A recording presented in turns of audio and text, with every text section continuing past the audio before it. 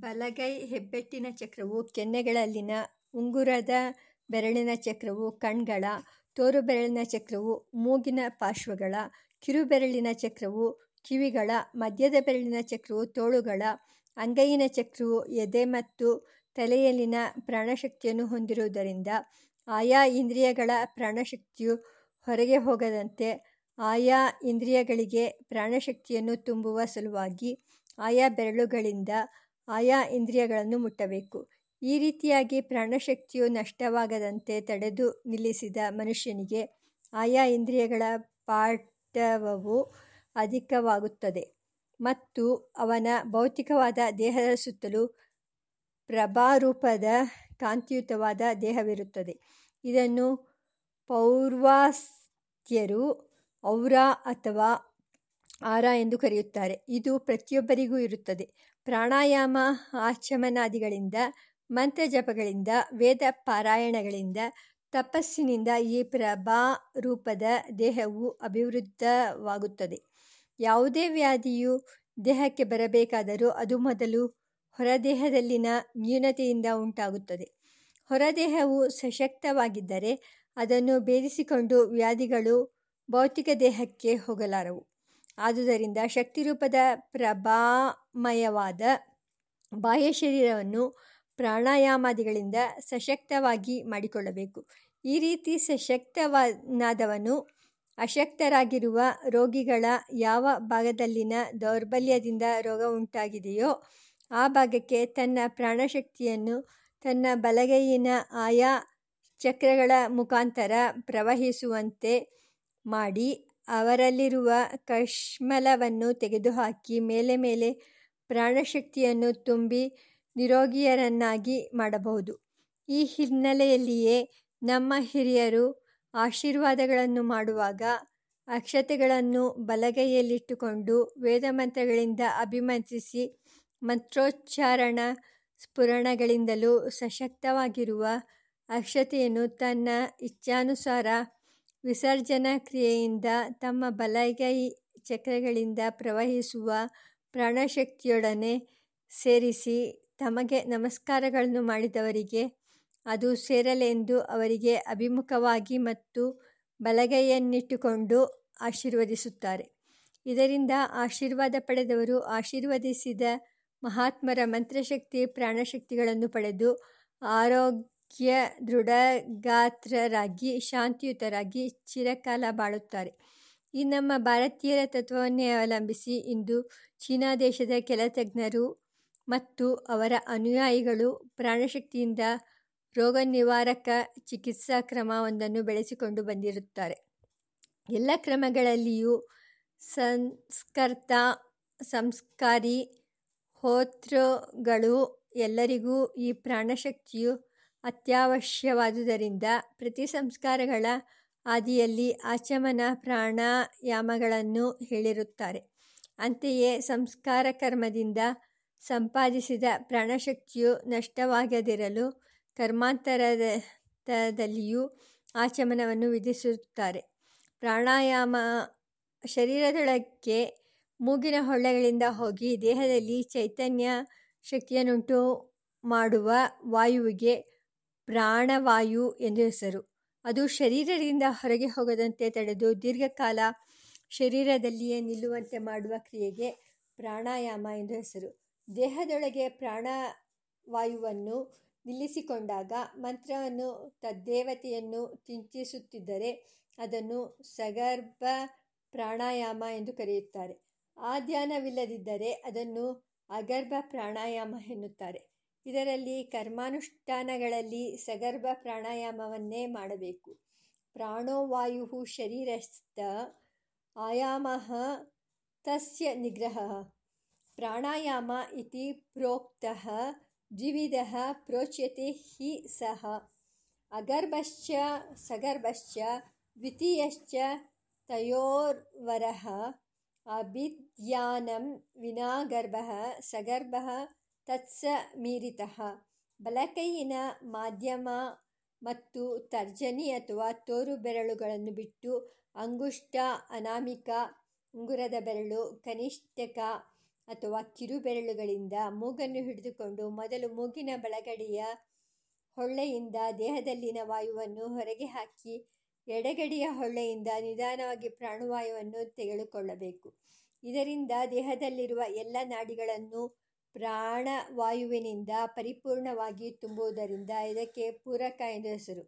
ನಂತರ ದೇಹದೊಳಗಡೆಯೇ ಪ್ರಾಣವನ್ನು ನಿಲ್ಲಿಸಿಕೊಂಡು 3 ಸಲ ಸಪ್ತವ್ಯಾಹೃತಿಗಳಿಂದ ಮತ್ತು 10 ಪ್ರಣವ ಅಥವಾ ಓಂಕಾರಗಳಿಂದ ಕೂಡಿದ ಗಾಯತ್ರಿ ಮಂತ್ರವನ್ನು ಅದರ ಶಿರೋಮಂತ್ರದಿಂದ ಕೂಡಿಸಿ ಜಪಿಸುತ್ತಾ ಗಾಯತ್ರಿ ಮಂತ್ರ ದೇವತೆಯಾದ ಸೂರ್ಯಮಂಡಲ ಮಧ್ಯವರ್ತಿಯಾದ ಶ್ರೀಮನ್ನಾರಾಯಣನನ್ನು ಧ್ಯಾನಿಸಬೇಕು. ಇದನ್ನು ಕುಂಭಕ ಎನ್ನುತ್ತಾರೆ. ನಂತರ ನಿಧಾನವಾಗಿ ಒಳಗಿನ ವಾಯುವನ್ನು ಮೂಗಿನ ಬಲಹೊಳ್ಳೆಯಿಂದ ಹೊರಗೆ ಹಾಕಬೇಕು.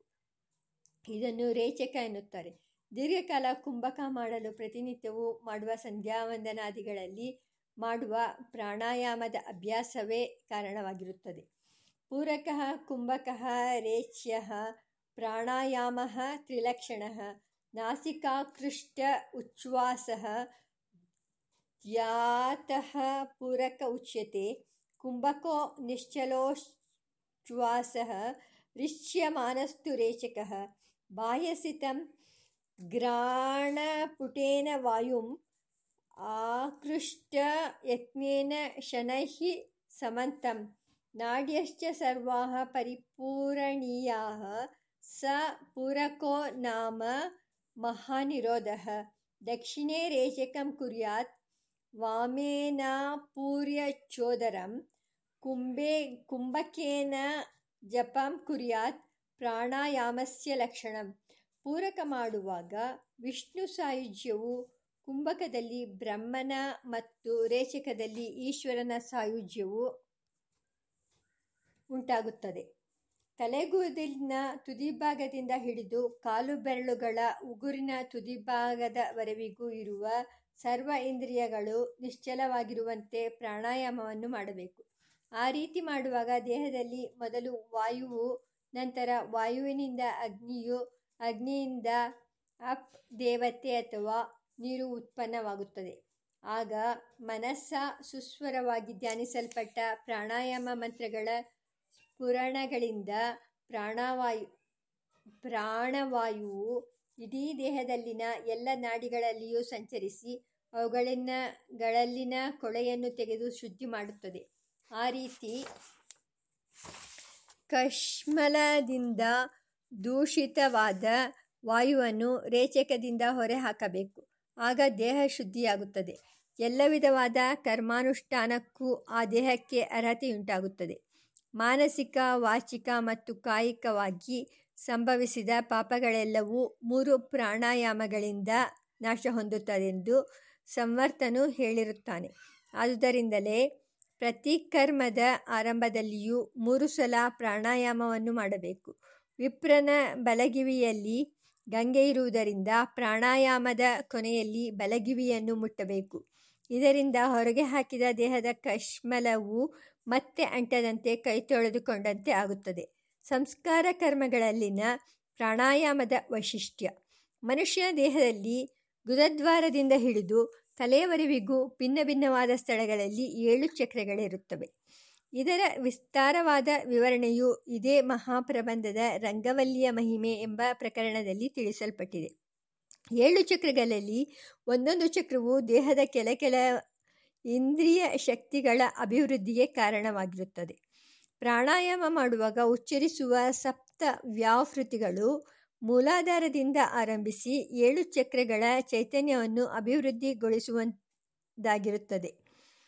ಸರಿಯಾಗಿ ಮನಸ್ಸ ಸಪ್ತವ್ಯಾಹೃತಿಗಳನ್ನುಚ್ಚರಿಸಿ ಮಾಡಿದ ಪ್ರಾಣಾಯಾಮದಿಂದ 7 ಚಕ್ರಗಳು ಚೈತನ್ಯದಿಂದ ಕೂಡಿ ಕೆಲಸ ಮಾಡುವುದರಿಂದ ಇಡೀ ದೇಹದ ಎಲ್ಲ ಇಂದ್ರಿಯಗಳು ಸುವ್ಯವಸ್ಥಿತವಾಗಿರುತ್ತವೆ. ಇದರಿಂದ ಧ್ಯಾನಾದಿಗಳ ಸಿದ್ಧಿಯಾಗುತ್ತದೆ. ಸಪ್ತ ವ್ಯಾಹೃತಿಗಳು ಭೂಃ, ಭುವಃ, ಸುವಃ, ಮಹಃ, ಜನಃ, ತಪಃ, ಸತ್ಯಂ ಎಂಬ 7 ಲೋಕಗಳ ಪ್ರತೀಕಗಳಾಗಿರುತ್ತವೆ. ಮುಮುಕ್ಷುವಾದ ಚೇತನನು ಸಪ್ತ ವ್ಯಾಹೃತಿಗಳ ಸಹಿತ ಮಾಡಿದ ಪ್ರಾಣಾಯಾಮದಿಂದ ಈ ಲೋಕಗಳೆಲ್ಲವನ್ನೂ ಗಳೆಲ್ಲವನ್ನೂ ಜಯಿಸಿ ಸಶಿರಸ್ಕರವಾದ ಗಾಯತ್ರಿ ಮಂತ್ರದಿಂದ ಶಿರಸ್ಸಿನಲ್ಲಿರುವ ಸಹಸ್ರದಳ ಪದ್ಮದ ಮೇಲಿರುವ ಪರಮಾತ್ಮನೊಡನೆ ಕಲೆತು ಬ್ರಹ್ಮಾನಂದವನ್ನು ಪಡೆಯುತ್ತಾನೆ. ಮೂಲಾಧಾರಾದಿ 7 ಚಕ್ರಗಳು ದೇಹದ ಕೆಲ ಇಂದ್ರಿಯಗಳ ಚೈತನ್ಯ ಶಕ್ತಿಯ ಪ್ರೇರಣೆಗೆ ಕಾರಣವಾಗಿರುತ್ತದೆ. ಕೆಲ ಸಂಸ್ಕಾರ ಕರ್ಮಗಳಲ್ಲಿ ಕೆಲ ಇಂದ್ರಿಯ ಶಕ್ತಿಯ ಅಪೇಕ್ಷೆ ಇರುತ್ತದೆ. ಉದಾಹರಣೆಗೆ, ಗರ್ಭದಾನದಲ್ಲಿ ಜನನೇಂದ್ರಿಯದ ಶಕ್ತಿ ಪ್ರಧಾನ, ಅನ್ನಪ್ರಾಶನದಲ್ಲಿ ಜಠರೇಂದ್ರಿಯದ ಶಕ್ತಿ, ಉಪನಯನಾದಿ ಸಂಸ್ಕಾರಗಳಲ್ಲಿ ಗ್ರಹಣಧಾರಣ ಶಕ್ತಿಯನ್ನುಂಟು ಮಾಡುವ ಬುದ್ಧಿಶಕ್ತಿ ಮುಂತಾದುವು. ಯಾವ ಸಂಸ್ಕಾರಗಳಲ್ಲಿ ಯಾವ ಇಂದ್ರಿಯ ಶಕ್ತಿಯು ಅವಶ್ಯಕವೋ ಅದರ ಉತ್ತೇಜನಕ್ಕೆ ಕಾರಣವಾದ ಚಕ್ರದ ಮೇಲೆ ವಿಶೇಷವಾಗಿ ಮನಸ್ಸನ್ನು ಕೇಂದ್ರೀಕರಿಸಿ ಪ್ರಾಣಾಯಾಮ ಮಂತ್ರವನ್ನು ಪಠಿಸುವುದರಿಂದ ಆಯಾ ಚಕ್ರಗಳು ಜಾಗೃತಗೊಂಡು ಆಯಾ ಇಂದ್ರಿಯಗಳಿಗೆ ಶಕ್ತಿಯನ್ನು ತುಂಬುತ್ತದೆ. ಈ ರೀತಿಯಾಗಿ ಐಹಿಕವಾಗಿ ಸಹಾಯ ಮಾಡುವುದರೊಡನೆ ಮುಮುಕ್ಷುವಾದ ಚೇತನನಿಗೆ ದೇಹಾಂತ್ಯದಲ್ಲಿ ಬ್ರಹ್ಮ ಸಾಯುಜ್ಯಕ್ಕೂ ಕಾರಣವಾಗುತ್ತದೆ.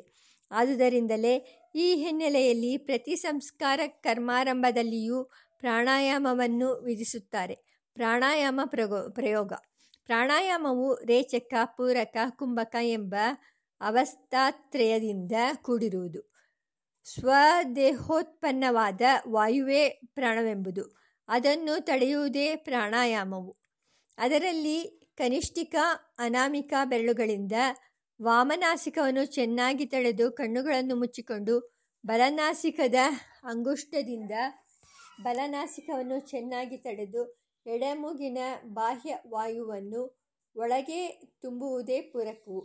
ಕನಿಷ್ಠ ನಾಮಿಕಾಂಗುಷ್ಟಗಳಿಂದ ನಾಸಿಕಾ ರಂಧ್ರದ್ವಯವನ್ನು ಚೆನ್ನಾಗಿ ಹಿಡಿದು ಓಷ್ಠಗಳಿಂದ ಆಸ್ಯ ಬಾಯಿಯನ್ನು ಮುಚ್ಚಿಕೊಂಡು ಪ್ರಾಣವಾಯು ಬಾಹ್ಯವಾಯುಗಳನ್ನು ಏಕಕಾಲದಲ್ಲಿ ಬಂಧನ ಮಾಡುವುದೇ ಕುಂಭಕವು. ಈ ಕುಂಭಕಾವಸ್ಥೆಯಲ್ಲಿ ಪ್ರಾಣಾಯಾಮ ಮಂತ್ರಗಳನ್ನು ತ್ರಿರಾವೃತ್ತಿ ಮನಸ್ಸಿನಲ್ಲಿ ಜಪಿಸುವುದೇ ಪ್ರಾಣಾಯಾಮವಾಗಿದೆ. ಕನಿಷ್ಠ ಪಕ್ಷ 12 ಮಾತ್ರ ಕಾಲದಲ್ಲಿ ವಾಯುವನ್ನು ಹೊರಹಾಕಿ 12 ಮಾತ್ರ ಕಾಲದಲ್ಲಿ ಬಹಿರ್ವಾಯುವನ್ನು ಅಂತಃ ಪೂರಣ ಮಾಡಿ 12 ಮಾತ್ರ ಕಾಲ ವಾಯುವನ್ನು ತಡೆದು ಆ ಕಾಲದಲ್ಲಿ ತ್ರಿರಾವೃತ್ತಿ ಪ್ರಾಣಾಯಾಮ ಮಂತ್ರವನ್ನು ಮನಸ್ಸಿನಲ್ಲಿಯೇ ಜಪಿಸಿ ಮೆಲ್ಲಗೆ ಅಂತಸ್ಥವಾದ ವಾಯುವನ್ನು ದಕ್ಷಿಣ ನಾಸಿಕಾರಂಧ್ರದಿಂದ ಹೊರಗೆ ಬಿಡುವುದೇ ಪ್ರಾಣಾಯಾಮವೆಂಬುದು. ಯೋ ಹ ವಾ ಅವಿದಿರ್ತಾಶೇಯಶ್ಚಂದೋ ದೈವತ ಬ್ರಾಹ್ಮಣೇನ ಮಂತ್ರೇಣ ಯಜತಿ ಯಾಜಯತಿ ವಾದ್ಯಾಪಯತಿ ವಾ ಸ್ಥಾಣರ್ವರ್ಚತಿ ಗರ್ತಂ ವಾ ಪದ್ಯತೆ ಪ್ರಾ ವಾ ಮೀಯತೆ ಪಾಪೀಯಾನ್ ಭವತಿ ಯಾತಯಾಮಾನ್ಯಸ್ಯ ಛಂದಾಂಸಿ ಭವಂತಿ. ಅವಿದಿತ್ವಾ ಋಷಿಂ ಛಂದೋ ದೈವತಂ ಯೋಗಮೇವ ಚ ಯೋಧ್ಯಾಪಯೇದ್ಯಜೇತ್ವಾಪಿ ಪಾಪೀಯಾನ್ ಜಾಯತೆ ತು ಸಹ. ಯಾವ ಮನುಷ್ಯನು ಮಂತ್ರಗಳಿಗೆ ಋಷಿಗಳನ್ನು, ಛಂದಸ್ಸನ್ನು, ದೇವತೆಯನ್ನು, ಮಂತ್ರ ವ್ಯಾಖ್ಯಾನ ರೂಪವಾದ ಬ್ರಾಹ್ಮಣವನ್ನು ತಿಳಿಯದೆ ಯಜ್ಞವನ್ನು ಮಾಡುವನೋ, ಯಜ್ಞವನ್ನು ಮಾಡಿಸುವನೋ, ಅಧ್ಯಯನ ಮಾಡುವನೋ, ಇತರರಿಗೆ ಅಧ್ಯಾಪನ ಮಾಡುವನೋ ಅಂತಹ ಮನುಷ್ಯನು ಪಾಪಿಯಾಗಿ ದುರ್ಗತಿಯನ್ನು ಹೊಂದುವನು. ಅವನ ಆಯುಸ್ಸು ನ್ಯೂನವಾಗುವುದು. ಅವನಿಂದ ಅಧ್ಯಯನ ಮಾಡಲ್ಪಟ್ಟ ಅಧ್ಯಯನಗಳು ನಿಸ್ಸಾರವಾಗುವುವು. ಇತ್ಯಾದಿ ಶ್ರುತಿಸ್ಮೃತಿಗಳ ಪ್ರಕಾರ ಋಷಿ ಛಂದೋ ದೇವತಾಜ್ಞಾನವಿಲ್ಲದ ಪಕ್ಷ ಪ್ರತ್ಯವಾಯುವು ಪ್ರಾಪ್ತವಾಗುವುದು. ಅತಯೋ ಮಂತ್ರೇ ಮಂತ್ರೇ ವೇದ ಸ ಸರ್ವಮಾಯುರೇತಿ ಸ ಶ್ರೇಯಾತ್ ಭವತಿ ಆಯಾತಯಾಮಾನ್ಯಸ್ಯ ಛಂದಾಂಸಿ ಭವಂತಿ. ಋಷಿಂ ಛಂದೋ ದೇವತಾಂ ಚ ಧ್ಯಾಯೇನ್ ಮಂತ್ರಸ್ಯ ಸರ್ವದಾ. ಯಸ್ತು ಮಂತ್ರಂ ಜಪೇದೇವಂ ರುದ್ಧಂ ತಸ್ಯ ಫಲಂ ಭವೇತ್. ಯಾವನು ಪ್ರೋಕ್ತ ಪ್ರಕಾರ ಋಷಿ ಛಂದೋ ದೇವತೆಗಳನ್ನು ಪ್ರತಿ ಮಂತ್ರಗಳಲ್ಲಿಯೂ ತಿಳಿದಿರುವನೋ ಅವನು ದೀರ್ಘಾಯುಷ್ಮಂತನಾಗಿಯೂ ಇರುವನು. ಇವನಿಂದ ಅಭ್ಯಾಸ ಮಾಡಲ್ಪಟ್ಟ ಅಧ್ಯಯನಗಳು ಸಾರವುಳ್ಳವುಗಳಾಗಿರುವು. ಮಂತ್ರವನ್ನು ಪಠಿಸುವ ಅಥವಾ ಜಪಿಸುವ ಮುನ್ನ ಯಾವಾಗಲೂ ಆಯಾ ಮಂತ್ರದ ಋಷಿ ಛಂದಸ್ಸು ಮತ್ತು ದೇವತೆಗಳನ್ನು ಧ್ಯಾನಿಸಬೇಕು. ಯಾವನು ಈ ರೀತಿ ಇವುಗಳನ್ನು ಧ್ಯಾನಿಸಿ ಮಂತ್ರವನ್ನು ಜಪಿಸುತ್ತಾನೋ ಅವನಿಗೆ ಸರ್ವ ಫಲವೂ ಸಮೃದ್ಧವಾಗುವುದು ಎಂಬುದಾಗಿ ಶ್ರುತಿ ಸ್ಮೃತಿಗಳಿಂದಲೇ ಋಷ್ಯಾದಿಗಳ ಅನುಭವವಾಣಿ ವೇದನೆಯು ಶ್ರೇಯಪ್ರದವಾದುದೆಂದು ಹೇಳಲ್ಪಟ್ಟಿರುವ ಕಾರಣ ಮಂತ್ರಗಳಿಗೆ ಅರ್ಥವನ್ನು ಋಷಿ ಛಂದೋ ದೇವತೆಗಳನ್ನು ಅವಶ್ಯಕವಾಗಿ ತಿಳಿಯಬೇಕೆನ್ನುವುದು ಸಿದ್ಧವಾಯಿತು. ನಿರುಕ್ತಕಾರರಾದ ಯಾಸ್ಕಾಚಾರ್ಯರು ಮಂತ್ರದ್ರಷ್ಟಾರಃ ಋಷಯಃ ತಮ್ಮ ಅತೀಂದ್ರಿಯ ಜ್ಞಾನದಿಂದ ಮಂತ್ರಗಳನ್ನು ಕಂಡುಕೊಂಡವರು ಋಷಿಗಳು ಎಂದು ಹೇಳಿದ್ದಾರೆ. ಶೌನಕರು ಯೋ ಯಸ್ಯ ವಾಕ್ಯಂ ಮಂತ್ರಃ ಸ ತಸ್ಯ ಋಷಿಃ. ಯಾವ ಋಷಿಯು ಅನಂತವಾದ ವೇದದಲ್ಲಿ ಯಾವ ಮಂತ್ರವನ್ನು ತನ್ನ ತಪಃ ಪ್ರಭಾವದಿಂದ ಪ್ರಥಮತಃ ನೋಡಿ ಪ್ರವಚನಕ್ಕೆ ತಂದನೋ ಅವನೇ ಆ ಮಂತ್ರಕ್ಕೆ ಋಷಿಯು ಎಂದು ಹೇಳಿದ್ದಾರೆ. ಛಂದೋಭಿ ರೇವಾತ್ಮಾನಂ ಚಾದಯಿತ್ವೋಪಾಯನ್ ತಚ್ಛಂದಸಾಂ ಛಂದತ್ವಂ. ಮಂತ್ರಗಳು ತಮ್ಮನ್ನು ಮನನ ಮಾಡುವುದರಿಂದ ಚೇತನರನ್ನು ರಕ್ಷಿಸುವ ತಮ್ಮ ಶಕ್ತಿಯನ್ನು ಯಾವುದರಿಂದ ಆಚ್ಛಾದನ ಮಾಡಿಕೊಳ್ಳುವೋ ಅವುಗಳೇ ಛಂದಸ್ಸು ಎಂದು ಶ್ರುತಿಯೇ ಛಂದಸ್ಸಿನ ಲಕ್ಷಣವನ್ನು ತಿಳಿಸಿದೆ. ಶೌನಕರು ಯೋರ್ಥ ಉಚ್ಯತೆ ಸಾ ದೇವತಾ. ಮಂತ್ರ ಪ್ರತಿಪಾದ್ಯಾರ್ಥವೇ ದೇವತೆಯು ಎಂದು ದೇವತೆಯು ಲಕ್ಷಣವನ್ನು ತಿಳಿಸಿರುತ್ತಾರೆ. ಪ್ರಾಣಾಯಾಮ ಮಂತ್ರದ ಋಷಿ ಛಂದೋ ದೇವತಾನ್ಯಾಸ. ಪ್ರಣವಸ್ಯ ಋಷಿರ್ಬ್ರಹ್ಮ ದೇವಿ ಗಾಯತ್ರಿ ಛಂದಃ ಪರಮಾತ್ಮ ದೇವತಾ ಭೂರಾದಿ ಸಪ್ತ ವ್ಯಾಹೃತೀನಾಂ ಅತ್ರಿಭ್ಯಗುಕುತ್ಸ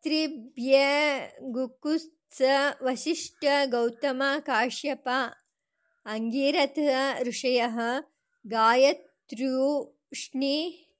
ಗನುಷ್ಟು ಬೃಹತಿ ಪಂಕ್ತಿ ತ್ರಿಷ್ಟುಬ್ಜಗತ್ಯಃ ಛಂದಾಂಸಿ ಅಗ್ನಿವಾಯು ಅರ್ಕವಾಗೀಶ ವರುಣೇಂದ್ರ ವಿಶ್ವೇ ದೇವಾ ದೇವತಾಃ ಸಾವಿತ್ರ್ಯಾ ಋಷಿಃ ವಿಶ್ವಾಮಿತ್ರಃ ದೇವಿ ಗಾಯತ್ರಿ ಛಂದಃ ಸವಿತಾ ದೇವತಾ ಗಾಯತ್ರಿ ಶಿರಸೋ ಬ್ರಹ್ಮ ಋಷಿಃ ಅನುಷ್ಟುಪ್ ಛಂದಃ ಪರಮಾತ್ಮ ದೇವತಾ. ಪ್ರಾಣಾಯಾಮ ಮಂತ್ರದ ಮೊದಲಲ್ಲಿರುವ ಓಂ ಅಥವಾ ಪ್ರಣವವನ್ನು ಮೊದಲು ಸಾಕ್ಷಾತ್ಕರಿಸಿದ ಋಷಿ ಬ್ರಹ್ಮ. ಇದು ದೇವಿ ಗಾಯತ್ರಿ ಎಂಬ ಛಂದಸ್ಸಿನಿಂದ ಕೂಡಿರುತ್ತದೆ. ಈ ಮಂತ್ರದಲ್ಲಿ ಪ್ರತಿಪಾದ್ಯವಾಗಿರುವ ದೇವತೆಯು ಪರಮಾತ್ಮನು. ಮುಂದಿನ ಓಂ ಭೂಹು ಎಂದು ಆರಂಭವಾಗುವ ವ್ಯಾಹೃತಿಗಳೆಂಬ 7 ಮಂತ್ರಗಳನ್ನು ಮೊದಲು ಸಾಕ್ಷಾತ್ಕರಿಸಿದವರು ಕ್ರಮವಾಗಿ ಅತ್ರಿ, ಭೃಗು, ಕುತ್ಸ, ವಸಿಷ್ಠ, ಗೌತಮ, ಕಾಶ್ಯಪ, ಅಂಗೀರಸರೆಂಬ ಋಷಿಗಳು. ಈ 7 ಮಂತ್ರಗಳು ಗಾಯತ್ರಿ, ಉಷ್ಣಿಕ್, ಅನುಷ್ಟುಪ್, ಬೃಹತಿ, ಪಂಕ್ತಿ, ತ್ರಿಷ್ಟುಪ್, ಜಗತಿ ಎಂಬ ಛಂದಸ್ಸಿನಲ್ಲಿರುತ್ತವೆ. ಈ 7 ಮಂತ್ರಗಳಿಗೂ ಕ್ರಮವಾಗಿ ಅಗ್ನಿ, ವಾಯು, ಅರ್ಕ, ವಾಗೀಶ, ವರುಣ, ಇಂದ್ರ ಮತ್ತು ವಿಶ್ವೇ ದೇವಾಃ ಎಂಬ ಸಪ್ತ ಲೋಕಾಧಿಪತಿಗಳು ದೇವತೆಗಳು. ಸವಿತೃ ದೇವತಾಕವಾದ ಗಾಯತ್ರಿ ಮಂತ್ರವನ್ನು ಸಾಕ್ಷಾತ್ಕರಿಸಿದವರು ವಿಶ್ವಾಮಿತ್ರ ಮಹರ್ಷಿಗಳು. ಅದು ದೇವಿ ಗಾಯತ್ರಿ ಛಂದಸ್ಸಿನಲ್ಲಿ ಇರುತ್ತದೆ. ಆ ಮಂತ್ರದಲ್ಲಿ ಪ್ರತಿಪಾದ್ಯವಾದ ದೇವತೆಯು ಸವಿತಾ, ಸೂರ್ಯ ಅಥವಾ ಸೂರ್ಯಮಂಡಲದ ಮಧ್ಯದಲ್ಲಿರುವ ಶ್ರೀಮನ್ನಾರಾಯಣ. ಓಮಾಪಃ ಎಂದು ಆರಂಭವಾಗುವ ಗಾಯತ್ರಿ ಮಂತ್ರದ ಶಿರಸ್ ಎಂದು ಕರೆಯಲಾಗುವ ಮಂತ್ರವನ್ನು ಮೊದಲು ಸಾಕ್ಷಾತ್ಕರಿಸಿದ ಮಂತ್ರದ್ರಷ್ಟಾರರಾದ ಮಹರ್ಷಿಯು ಬ್ರಹ್ಮದೇವನು. ಈ ಮಂತ್ರವು ಅನುಷ್ಠುಪ್ ಎಂಬ ಛಂದಸ್ಸಿನಲ್ಲಿದೆ. ಈ ಮಂತ್ರದಲ್ಲಿ ಪ್ರತಿಪಾದ್ಯವಾಗಿರುವ ದೇವತೆಯು ಪರಮಾತ್ಮನು. ಈ ಮೇಲೆ ಹೇಳಿದ ಋಷಿ ಛಂದಸ್ ದೇವತೆಗಳನ್ನು ಹೇಳಿಕೊಳ್ಳುತ್ತಾ ಕ್ರಮವಾಗಿ ತಲೆ, ಮೂಗಿನ ತುದಿ ಮತ್ತು ಎದೆಯನ್ನು ಮುಟ್ಟುತ್ತಾ ಅವರನ್ನು ಧ್ಯಾನ ಮಾಡಿ ಮುಂದಿನ ಮಂತ್ರಾರ್ಥವನ್ನು ಚಿಂತಿಸುತ್ತಾ ಪ್ರಾಣಾಯಾಮದ ಕುಂಭಕದಲ್ಲಿ 3 ಸಲ ಕ್ರಮವಾಗಿ ಪ್ರಣವ, ಸಪ್ತವ್ಯಾಹೃತಿ, ಗಾಯತ್ರಿ ಮತ್ತು ಗಾಯತ್ರಿ ಶಿರಸ್ ಮಂತ್ರಗಳನ್ನು ಮನಸ್ಸಿನಲ್ಲಿಯೇ ಹೇಳಿಕೊಂಡ ನಂತರ ನಿಧಾನವಾಗಿ ರೇಚಕ ಮಾಡಬೇಕು. ಹೀಗೆ ಒಮ್ಮೆ ಮಾಡಿದರೆ ಅದು ಒಂದು ಪ್ರಾಣಾಯಾಮವಾಗುತ್ತದೆ. ಸಪ್ತವ್ಯಾಹೃತಿ ಸಂಯುಕ್ತಾಂ ಗಾಯತ್ರಿ ಶಿರಸಾ ಸಹ ತ್ರಿಃ ಪಠೇತ್ ಆಯುತಃ ಪ್ರಾಣಾನ್ ಪ್ರಾಣಾಯಾಮಃ ಸ ಉಚ್ಯತೆ. ಪ್ರಾಣಾಯಾಮ ಮಂತ್ರ ಮತ್ತು ಮಂತ್ರಾರ್ಥ. ಓಂ ಎಂಬ ಪ್ರಣವವೆಂಬ ಅಕ್ಷರವು ಅಕಾರ, ಉಕಾರ, ಮಕಾರ ಇತಿ ಶ್ರುತ್ಯರ್ಥಾನುಸಾರವಾಗಿ 3 ಅಕ್ಷರಗಳಿಂದ ಕೂಡಿದೆ. ಅಕಾರೇಣೋಚ್ಯತೆ ವಿಷ್ಣುಃ ಸರ್ವಲೋಕೇಶ್ವರೋ ಹರಿಃ.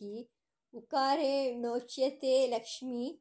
ಮಕಾರೋ ದಾಸವಾಚಕಃ. ಪದ್ಮೋದ್ಭವ ಸಂಹಿತೆ. ಅಕಾರಾರ್ಥವು ವಿಷ್ಣುರೂಪವಾಚಕವಾಗಿಯೂ ಉಕಾರಾರ್ಥವು ಲಕ್ಷ್ಮೀರೂಪವಾಚಕವಾಗಿಯೂ ಮಕಾರಾರ್ಥವು ಲಕ್ಷ್ಮೀನಾರಾಯಣರಿಗೆ ದಾಸನಾದ ಜೀವಾತ್ಮನ ಪರವಾಗಿಯೂ ಇರುವುದು. ಒಟ್ಟಿನಲ್ಲಿ ಪ್ರಣವಾರ್ಥವು ಲಕ್ಷ್ಮೀನಾರಾಯಣರಿಗೆ ಜೀವಾತ್ಮನಾದ ನಾನು ದಾಸನಾಗಿದ್ದೇನೆ ಎಂಬ ಅರ್ಥವನ್ನು ತಿಳಿಸುತ್ತದೆ. ಓಂ ಭುಃ, ಓಂ ಭುವಃ, ಓಂ ಸುವಃ, ಓಂ ಮಹಃ, ಓಂ ಜನಃ, ಓಂ ತಪಃ, ಓಂ ಗುಂ ಸತ್ಯಂ. ಭೂಲೋಕ, ಭುವರ್ಲೋಕ, ಸುವರ್ಲೋಕ, ಮಹೋಲೋಕ, ಜನೋಲೋಕ, ತಪೋಲೋಕ, ಸತ್ಯಲೋಕ ಶರೀರಕನಾಗಿಯೂ ಇರುವ ಮತ್ತು ಸತ್ಯಜ್ಞಾನಾದಿ ವಾಕ್ಯ ಪ್ರತಿಪಾದಕನಾಗಿಯೂ ಇರುವ ತತ್ಸವಿತುರ್ವರೆಣ್ಯಂ ಭರ್ಗೋ ದೇವಸ್ಯ ಧೀಮಹಿ ಧಿಯೋ ಯೋ ನಃ ಪ್ರಚೋದಯಾತ್. ದೇವಸ್ಯ ದಿವ್ ಕ್ರೀಡಾ ಕಾಂತಿ ಗತಿಷು ಎಂಬ ಧಾತುವಿನ ಪ್ರಕಾರ ಚೇತನಾತ್ಮಕವಾದ ಜಗತ್ ಕ್ರೀಡೆಯಲ್ಲಿ ಆನಂದಯುಕ್ತನಾಗಿಯೂ ನಿರತಿಶಃ ಕಾಂತಿಯುಕ್ತನಾಗಿಯೂ ಇರುವ ಸವಿತುಃ ಸಕಲ ಜಗತ್ಕರ್ತೃವಾದ ನಾರಾಯಣನ ವರೇಣ್ಯಂ ಎಲ್ಲ ಮಹಾತ್ಮರುಗಳಿಂದ ಪ್ರಾರ್ಥನೀಯವಾಗಿಯೂ ತತ್ ವೇದಾಂಶ ಪ್ರಸಿದ್ಧವಾಗಿಯೂ ಭರ್ಗಃ ಸರ್ವ ಅಜ್ಞಾನ ನಿವರ್ತಕವಾಗಿಯೂ ಇರುವ ತೇಜಸ್ಸನ್ನು ಧೀಮಹಿ ಧ್ಯಾನ ಮಾಡುವೆವು. ಯಹ ಯಾವ ತೇಜಸ್ಸು ನಃ ನಮಗೆ ಧಿಯಃ ತ್ಯಾಜ್ಯೋಪಾದೇಯಾದಿ ಬಿಡತಕ್ಕ ಸ್ವೀಕರಿಸತಕ್ಕ ಧ್ಯಾನಾದ್ಯುಪಯುಕ್ತವಾದ ಸರ್ವ ಜ್ಞಾನಗಳನ್ನು ಪ್ರಚೋದಯಾತ್ ಪ್ರಚೋದಿಸಲಿ, ಪ್ರೇರಿಸಲಿ. ಓಂ ಆಪೋ ಜ್ಯೋತಿರಸೋಮೃತಂ ಬ್ರಹ್ಮ ಭೂರ್ಭುವಸ್ಸುವರೋಂ. ಆಪಃ ಉದಕಗಳು, ಜ್ಯೋತಿಃ ತೇಜಸ್ಸು ಇದು ಪಂಚಭೂತಗಳಿಗೂ ಉಪಲಕ್ಷಣವು. ರಸಃ ರಸ ವಿಷಯವು ಇದು ಪಂಚ ವಿಷಯಗಳಿಗೂ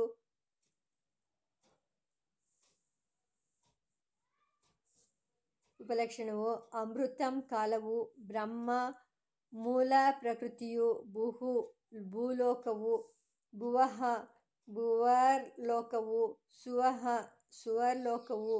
ಓಂ ಬ್ರಹ್ಮಾತ್ಮಕವು. ಆದ್ಯಂತಗಳಲ್ಲಿ ಪ್ರಣವವಿರುವುದರಿಂದ ಪರಬ್ರಹ್ಮನ ದೆಸೆಯಿಂದಲೇ ಉತ್ಪತ್ತಿಯು, ಪರಬ್ರಹ್ಮನಲ್ಲಿಯೇ ಲಯವೂ ಎಂಬ ಅರ್ಥವು ಹೇಳಲ್ಪಟ್ಟಿದೆ. ಮತ್ತು ಪ್ರಾರಂಭದ ಓಂಕಾರದಂತೆಯೇ ಸೃಷ್ಟಿ ಸ್ಥಿತಿ ಲಯಗಳಿಗೆ ಕಾರಣನಾದ ಆಕಾರ ವಾಚ್ಮನಾದ ನಾರಾಯಣನಿಗೂ ಉಕಾರ ವಾಚ್ಯಳಾದ ಮಹಾಲಕ್ಷ್ಮಿಗೂ ಮಕಾರವಾಚ್ಯನಾದ ನಾನು ದಾಸನಾಗಿ ಮುಂದೆ ಮಾಡುವ ಅವನ ಕೈಂಕರ್ಯ ರೂಪದ ಕಾರ್ಯದಲ್ಲಿ ತೊಡಗುತ್ತೇನೆ ಎಂಬ ಭಾವನೆಯಿಂದ ಕರ್ಮಾರಂಭದಲ್ಲಿ ಪ್ರಾಣಾಯಾಮವನ್ನು ಮಾಡಬೇಕು.